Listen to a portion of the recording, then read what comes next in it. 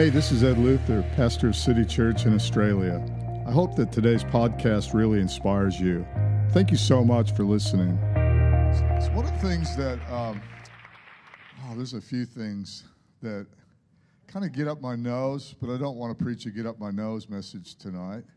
But when people treat the things of God as commonplace or common currency or just ordinary, and then nothing happens, and then everybody comes up with excuses on why stuff doesn't happen. It's because, we're treating something precious ordinary. And I recall a true story, actually, about the South African diamonds that were discovered. And the Queen had heard about these diamonds in South Africa, so she sent her diamond connoisseur to go and check it out, see if it was true that the diamond mine there, one of the diamond mines, had massive diamonds. And so she sent a team to go and check it out. And the man that was in charge of the royal diamonds, the crown jewels, he was on his horse riding through with his entourage, and he saw these children, and they were playing marbles in the dirt. And he dismounted and had a look because he thought he saw a glimmer in the marbles. And so when he got off, he said, "Can I see one of those?" And he looked at it, and behold, there were diamonds the size of marbles, and this is it. The children were playing with diamonds that were worth an absolute fortune, but they didn't realize it. And sometimes I think that typifies the Christian life for some people.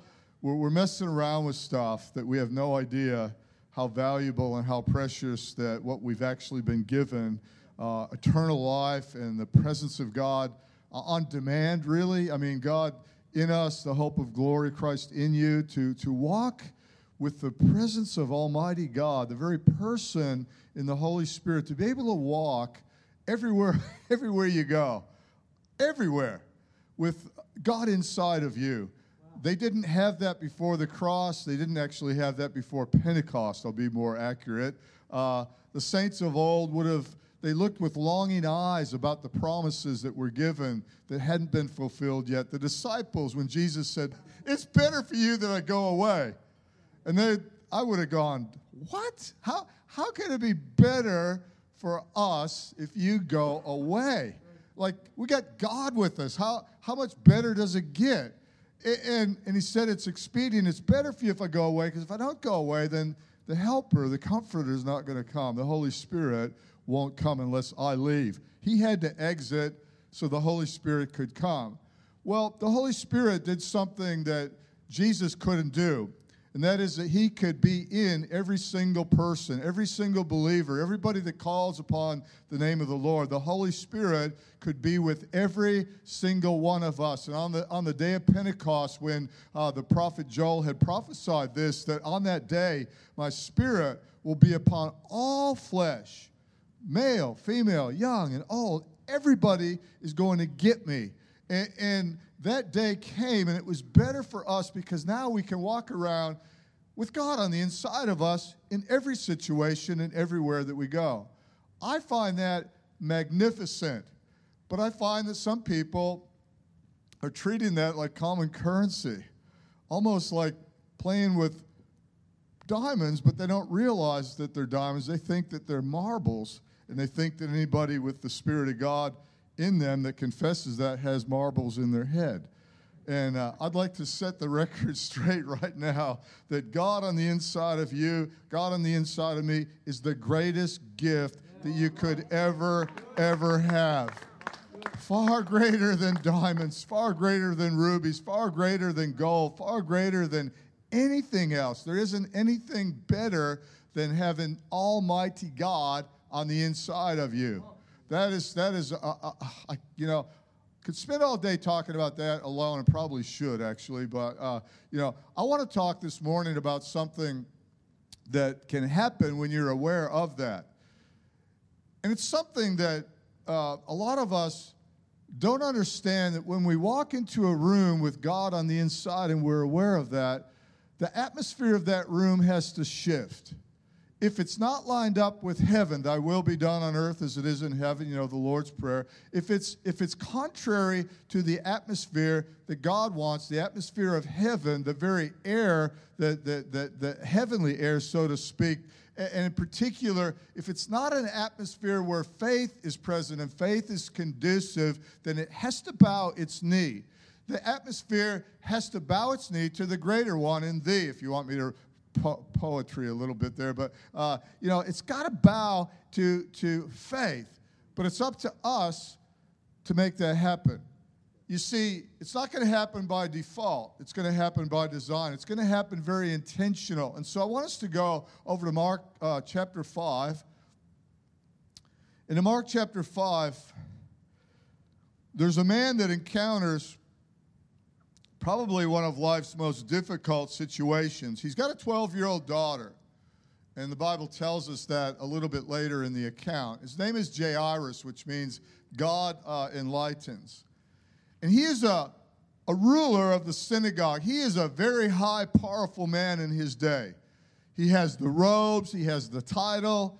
What he says goes. The state of Israel and the religion, the nation and religion were one. They were inseparable. A lot like kingdoms like Saudi Arabia today. Islam and Saudi Arabia are one. They don't have a separation of church and state like we do. They're one deal. And Israel was like that. The church and the state were one deal. And this man that was a ruler of a synagogue, he was a big deal. This Jairus was not an ordinary man. He was the kind of person that if he walked into a room or he walked down the street or there was a situation, it'd be like today, like the president or prime minister or the queen or somebody walking past. It's like, you better watch yourself. You better respect that person. You better honor that person. That person holds a very, very highly esteemed position in the nation. And so this man has a crisis. His 12-year-old daughter is dying. And there's nothing he can do in the natural to save her. He's desperate. He's beside himself. Thinking about this, I think, wow, like if you're a parent here and it was your son or your daughter, or if you're a grandparent, your grandchild, if you're a brother or sister, you got a sibling or, whatever, it's somebody that he would gladly die. He would gladly give anything to see this not happen. His 12-year-old precious daughter is on death's door. And there's only one person that could do anything about it. It wasn't the quackery of medicine back then. It wasn't going to happen through, perhaps, he went to the occult or to magicians or soothsayers. I don't know what he did out of desperation, but he knew there was one person that walked on the earth that had the power over death itself, that had the power to work miracles. He knew the power that was in Jesus Christ walking the earth. And so he makes a purposeful attempt to have an encounter with God, and we pick this up in Mark chapter 5, and we pick it up in verse 21. And it says here, when Jesus had again crossed over by the boat to the other side of the lake, a large crowd gathered around him when he was by the lake. And one of the synagogue leaders named Jairus came, and when he saw Jesus, he fell at his feet. And he pleaded earnestly with him, "My little daughter is dying. Please come, put your hands on her so that she will be healed and live." And I love this next sentence here this next verse in verse 24. So Jesus went with him. Isn't that amazing? Jesus didn't stop and go, wait a minute. Do you understand, man? Like, I've got this massive crowd. Everybody wants a piece of me. I'm a busy person. I'm a tired Messiah. I've got a schedule. I can't just, drop everything because you got the robes and the title. It doesn't mean much to me anyway. You're looking at the King of Kings and the Lord of Lords. I created everything, man, like seriously. But this man is so earnest and so desperate that he assumes a different posture. And this is point number one, if you're taking notes. To change an atmosphere from whatever that atmosphere is, doubt, unbelief, negativity, when you walk into a room, to see an atmosphere shift into an atmosphere of faith, you have to assume a different posture than the way you would carry yourselves in the natural. You cannot in your own accord, in your own power, in your own privilege, in your own position. You cannot shift an atmosphere into an atmosphere of faith except God shows up. Do you understand that? If God doesn't show up, the atmosphere is not going to change. This man's robes, his position, his title, the fact that the crowds that were there to see Jesus were also aware of this man's presence, that was not going to shift the atmosphere of faith. He had to take on a different posture. Now, one of the reasons that I started going to the gym is somebody, a doctor said, hey, your posture is really bad. I was getting headaches, and they said, you're hunched over a lot. We noticed the way you're walking, and you're not carrying yourself very well. You need to start exercising your back so that your shoulders come back, and that's probably one of the reasons that you're getting, these headaches, is that you're hunched over all the time. And I realized unless I worked out something, on the kind of the invisible side, not look in the mirror side, but unless I got my back muscles engaged and pulled everything back, my posture wasn't going to change. If my posture didn't change, then my situation wasn't going to change. And some of us need to get our posture right. We need to get a posture like Jairus did and humble ourselves and realize that prayer is a posture. Prayer is the language of humility. It says, I can't do it. I'm totally dependent on you, God. It's a language of dependence on God. I'm going to posture myself purposely and throw myself before you, Almighty God, and I'm going to petition your throne, and I'm going to draw on power that I just don't have in the natural, and that will bring in a atmosphere of faith into a situation where you need a miracle. This man needs a miracle. And so it says here that when it says that Jesus went with him, and a large crowd followed and pressed around him. Now, this crowd is like annoying. When you want a miracle and other people are in the way, they're kind of like speed bumps. I'm in a hurry to get someplace. What are you doing in my way? Get out of my way. And a large crowd followed. And a woman was there who had been subject to bleeding, get this, for 12 years. Same amount of years that this man's daughter was. This woman has been bleeding the whole time that this man has enjoyed his 12-year-old daughter. This woman has lived a life of misery, and their lives intersect. The life of a desperate ruler of a synagogue intersects the life of a desperate woman who's put up with this for 12 years. While he has enjoyed his daughter for 12 years, she has had the misery and the misfortune of not being able to go into the synagogue because she's got this bleeding problem. She was not allowed. She was considered unclean. She's got this problem of posture because she couldn't stand up straight. She had, bent over, and she had to control herself, and she's postured herself now at the feet of Jesus, and she had suffered a great deal under the care of many doctors, it says, and spent all she had. Now she's broke because of all the quackery and everything, and it says here, instead of getting better, she got worse. She is probably some kind of discouraged. Have you ever been there before? She is some kind of probably despondent and wondering, what am I going to do here? She hears about the miracle worker. She hears about Jesus. She hears that God is in the room. She can do something about this. And when she heard about Jesus, it says she came up behind him in the crowd and touched his cloak. She had a posture of, I am going to receive. If I have to fight my way through all these ankles and all these legs and all the multitude of these other desperate people, I am up for a fight because I'm tired of putting up with 12 years of this bleeding and this misery, and there's somebody that's working miracles that's entered the world that I'm in, and I'm going to fight my way. And so she too wants to touch him. And because she thought, it says, if I can just touch his clothes, I will be healed. You see, the posture of faith changes things. She knew that she wasn't playing around with something that just marbles or something. She was tapping into the very presence of heaven, the very person that could heal her. And so verse 28, it says here, immediately, I love that, immediately her bleeding stopped. And she felt in her body that she was freed from her suffering. See what happens when there's an atmosphere of faith? Things change. things change immediately. Things have to get better when there's an atmosphere of faith. This is why we need to quit stuffing around and start to learn this stuff. Look, the world's desperate. This woman is desperate. This man is desperate. How desperate are you?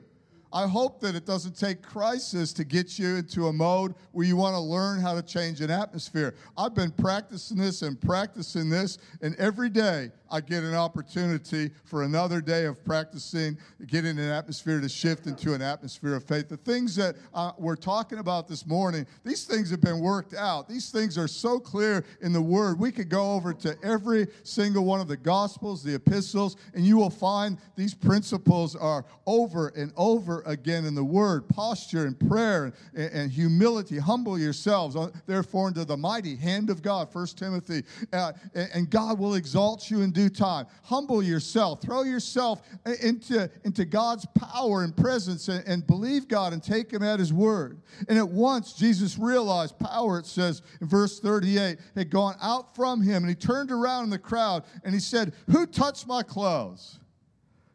Verse 31. You see the people crowding against you? His disciples answered. And you can ask, "Who touched me?" Are you crazy, man? There's 100,000 people here touching you. Like, why would you ask such a silly thing? In verse 32, He kept looking around to see who had done it. Question, is Jesus looking around to see who had done it when it comes to church life, work life, everywhere that you go? Is He having to go, whoa, I felt something. There's been a demand placed, a draw of the power from heaven that's gone down to earth, rather. It's not just Thor, and the Avengers. We're the ones, we need to be seeking there's a portal from heaven into earth, and it's called your heart, and your faith needs to tap into that. And so verse 32, and Jesus kept looking around to see who'd done it. Then the woman, knowing what had happened to her, she came and she fell at His feet. And trembling with fear, she told Him the whole truth. She thinks she's going to get in trouble for this. See, a lot of people still think they're going to get in trouble for God if they ask too much or put too big of a ask or demand on His power. Friends, He's not looking, you're not in trouble. He's pleased with that. He'll marvel at your faith, or He'll marvel at your unbelief. Which way is it going to go? And He said to her, "Daughter, your faith has healed you." Notice what healed her. A lot of people have trouble when it comes to faith. I got accused several years ago by somebody that used to be in our church way, way back. And I was actually in Russia on a missions trip. And what had happened was in 2004, September the 1st, 2004, Chechnyan terrorists had blown up a school full of children. There were 1,200 children in the school. They took them hostage. And before the siege, 3 days later, was finished, there were almost 400 children that had died in that siege, and there were also a lot of parents that rushed in and everything. We as a church felt that we had compassion. We felt, let's go, let's take up an offering. We did a play called, Charles Dickens' play called Scrooge's Christmas Carol. We raised, I think it was like 10,000 U.S., and I went there to present that. Talk about atmospheres.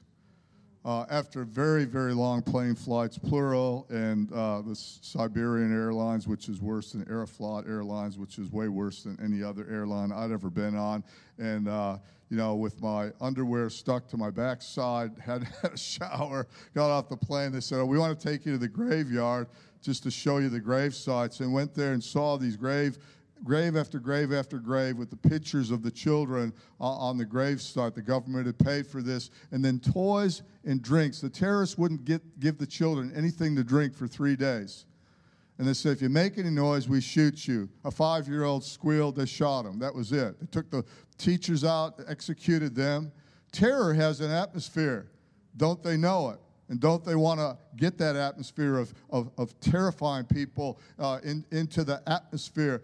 And when I looked at that, there was a man that was sitting there looking at the grave marker, and there were 3 children out. This man had lost all 3 of his children in this bombing, and he's sitting there. I don't speak Russian, and he was just sitting there, and he wasn't wanting to talk to me anyway. And he's looking at these toys that his children had, and I looked at the pictures of his sweet little loved dear children that he'd lost in this terrible attack, and I was wrecked. I hadn't even got to where they wanted me to go and speak at the Civic Center. I'm thinking, I didn't even know that. I was just going to give them the money, say, God bless you guys, and leave. And so, got to this, they said, well, you're going to the Civic Center to speak. And I'm like, speak? What do you mean speak? They said, yeah, we've invited the town to come together because because of this gift from Australia. And, you, the speaker, it's like, we want you to share something. And I'm like, what am I going to share? Like, this is like, I was wrecked and tired and didn't even have enough time to have a shower. Went to the Civic Center. The place was packed. And it wasn't a church service. This is what, really got me is I couldn't bring my Bible and just say, turn with me over to the book of Mark chapter 6 or something. They didn't have a Bible. A lot of them were not, most of them weren't Christians. And I thought, what am I going to do? And so, tell them a joke or something. Hey, have you heard wow. And I walked in there, and the atmosphere in that Civic Center, it was like the Nambour Civic Center or something in size. The atmosphere inside there was terrible. It was so dark and so dismal, and you could cut grief. You could cut it with a knife. It was so bad. And I was just, my head was like, I was squirming, like thinking, I'm so far out of my comfort zone right now that I've been in some, I've did religious education at the high school. I've had kids yell at me. I've talked to atheists. I've had, this one it topped all the bad atmospheres I've ever been in. This was the worst atmosphere ever. And I'm thinking, this has to change. This atmosphere has to change. God, you want an atmosphere of faith because you didn't send me clear over there. Just, this is an opportunity now for people that don't have any hope, that people that need a miracle, people that need a breakthrough. There has to be light that has to come into this right now. Now help me find this light in the darkness. Help me find something, Lord, to change this atmosphere into an atmosphere of faith. Well, we had visited just prior to that the school where all this stuff happened. And I'm not going to go too graphic, but the brains of the terrorists were still there and other things. Bullet holes and, explosives, and the smell of the explosive was reeked. And all the children's books and everything they had, nobody could touch it. It was all over the hallways. Some of them had little toys and things like that. All through, you're walking through there and you're just going, man, this place smells, and all the heartache and everything else, and then going into that Civic Center and the darkness and everything and the hopelessness and the despair and the look of utter despair on the faces of these people that are staring at me. And I'm thinking, come on, God, come on. we got to do something here. And so I just opened my mouth. God says, open your mouth and I will fill it. So I did. I'm thinking, man, God, you're going to have to fill it. I can't say turn with me in the scripture. So I started to talk a little bit about how I really could not compare my life in any way, shape, or form with what they were going through, but I want to share a little bit of my testimony and the brokenness and the hurt and how God healed me and what God would do for them if He would give them a chance, that God would come into their heart. And before it was over, there was about 20-something young men mostly that got saved that evening, because the atmosphere shifted when faith entered into that room. The atmosphere did shift in a big way. I could feel the presence of God, and boy, was I thankful. When you enter into a dark, lifeless, dismal, terrified, fearful, whatever it is, atmosphere. Maybe you enter into an atmosphere at home where there's been strife with mom and dad, or you go to school and it's just full of mockery and people that are being dishonorable. Or perhaps you come to church and you enter into a conversation and people have been gossiping and you just know it, and there's no faith in it. It's up to you to change that atmosphere. You have to take another posture, or God can't move. God moves where there's faith, and where there's no faith, He's not moving. I want God to move. How desperate are you? I am desperate for God to move in this community. I am desperate for God to move in this church, in this meeting tonight. I am desperate for God to move, and God will move when the atmosphere changes. Amen. So we don't, people say playing church and all that. I've never played church. I refuse to play church. This isn't a silly game. We don't come here, all the happy, clappy crowd, all that kind. No, forget about all that nonsense. The whole purpose of tonight is to instill faith and to show you how you can shift atmospheres at your work, at your school, in your family, when you need a miracle, when somebody else needs a miracle. Are we going to put up with it? Are we going to play religion with marbles and think that we're playing around with this? Or are we going to get serious about it and start to learn this stuff? I don't want to wait till there's a crisis on the coast or my family and then scramble around. How do I get faith? Anybody got any ideas? No. We need to learn it now. Now. And so this Jairus, he's absolutely beside himself, and this woman, she gets her miracle. Who touched me? And Jesus looks around, he sees her faith has made you well, he says. And then verse 35, while Jesus was still speaking, some people there's always some people, and you know what, they're in churches, bless their little hearts. Some people, they came from the house of Jairus, the synagogue leader, with such good news. I mean, they're so positive all the time, I love the fact that your daughter is dead. Why bother the teacher anymore? Well, firstly, they had no idea who he was. They just thought he was a teacher. I would hope that you do teach, but I hope that you're more than just a teacher. I would hope that you're a doer. I would hope that you're a person that is tapped into the power of God, not just a teacher telling everybody what they should do, but somebody that actually demonstrates that power and can shift atmospheres. And so why bother the teacher anymore? But I love this, verse 36. It says in the NIV, it says, overhearing what they said. But I love the footnote here because it's in the New King James. It says, ignoring what they said. Jesus told him, don't be afraid, just believe.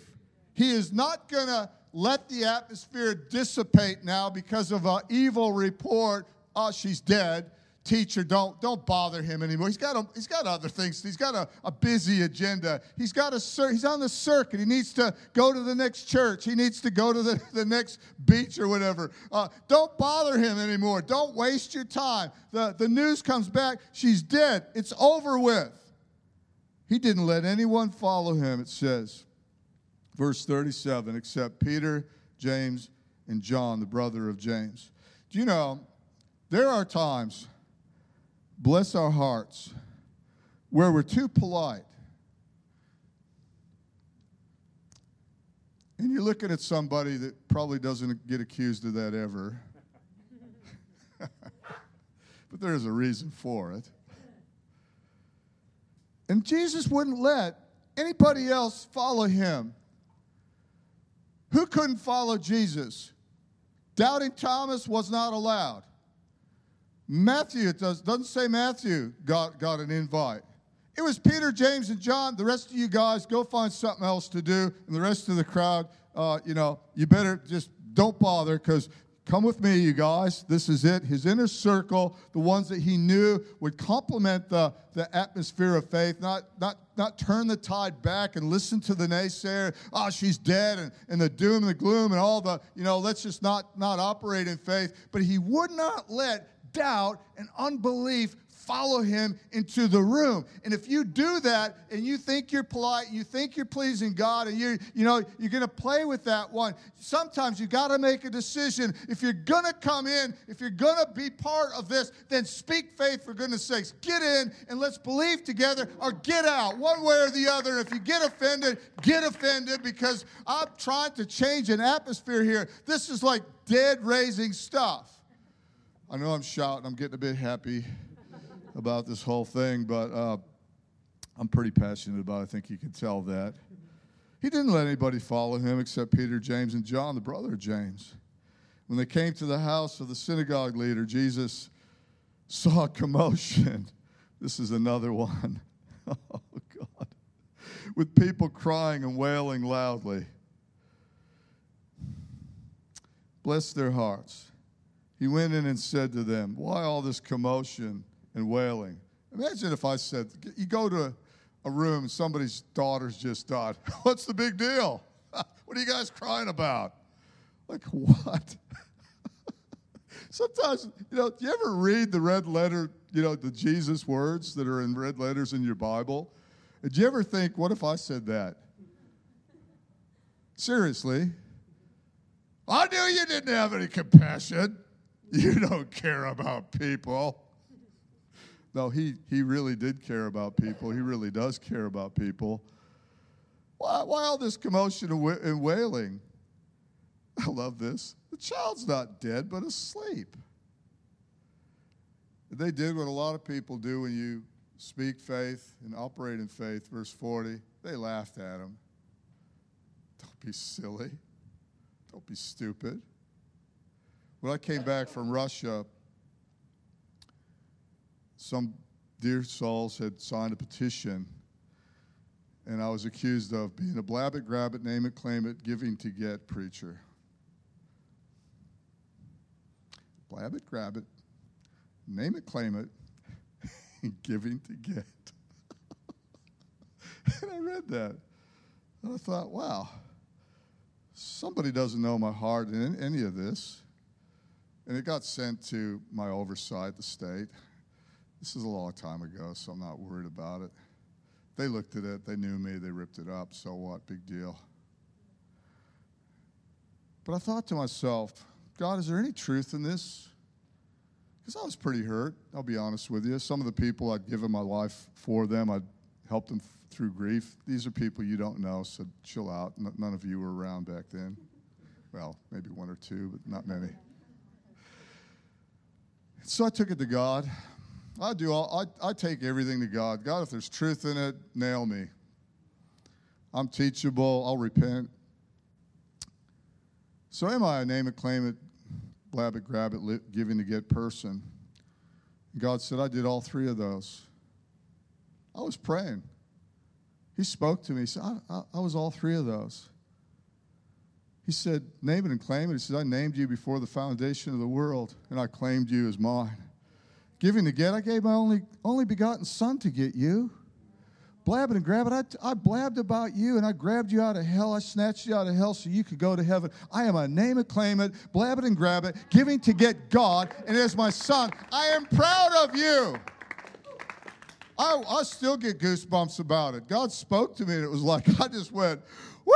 Yeah, come on, baby. I'm going to talk about this. I am going to be a name it, claim it, giving to get, blab it, grab it, whatever preacher, and I'm going to care enough and let them all laugh. And they laughed at Jesus. After he put them all out, he took the child's father and mother and the disciples who were with him and went in where the child was. And he took her by the hand, and he said to her, Talitha cum, which means, little girl, I say, get up. And immediately the girl stood up and began to walk around. She was 12 years old. At this, they were completely astonished. He gave strict orders not to tell anyone, not to let anyone rather know about this. And he told them, I like this finishing touch on the story. Give her something to eat. Don't you love that? That's Jesus. How do you shift an atmosphere? Again, because, you know, we walk into atmospheres daily, hourly, sometimes by the minute, and they're not, most of them, let's face it, walking through life are not atmospheres of faith. And if you're taking notes, stand up to whatever it is. You don't need to cower to it. Jairus stood up to it in faith, even though he bowed down. He was standing on the inside. He was standing up, realizing that something's got to change here, and I've got to touch, the master here. I've got to get with the Lord. I've got to see something change, and I've got to. And the woman with the issue of blood, she stood up to it. She didn't bow her knee and cop it for another 12 years. He didn't go, oh well, I guess my daughter's going to die. He followed Jesus all the way. Stay close to Jesus. Let Jesus take you up.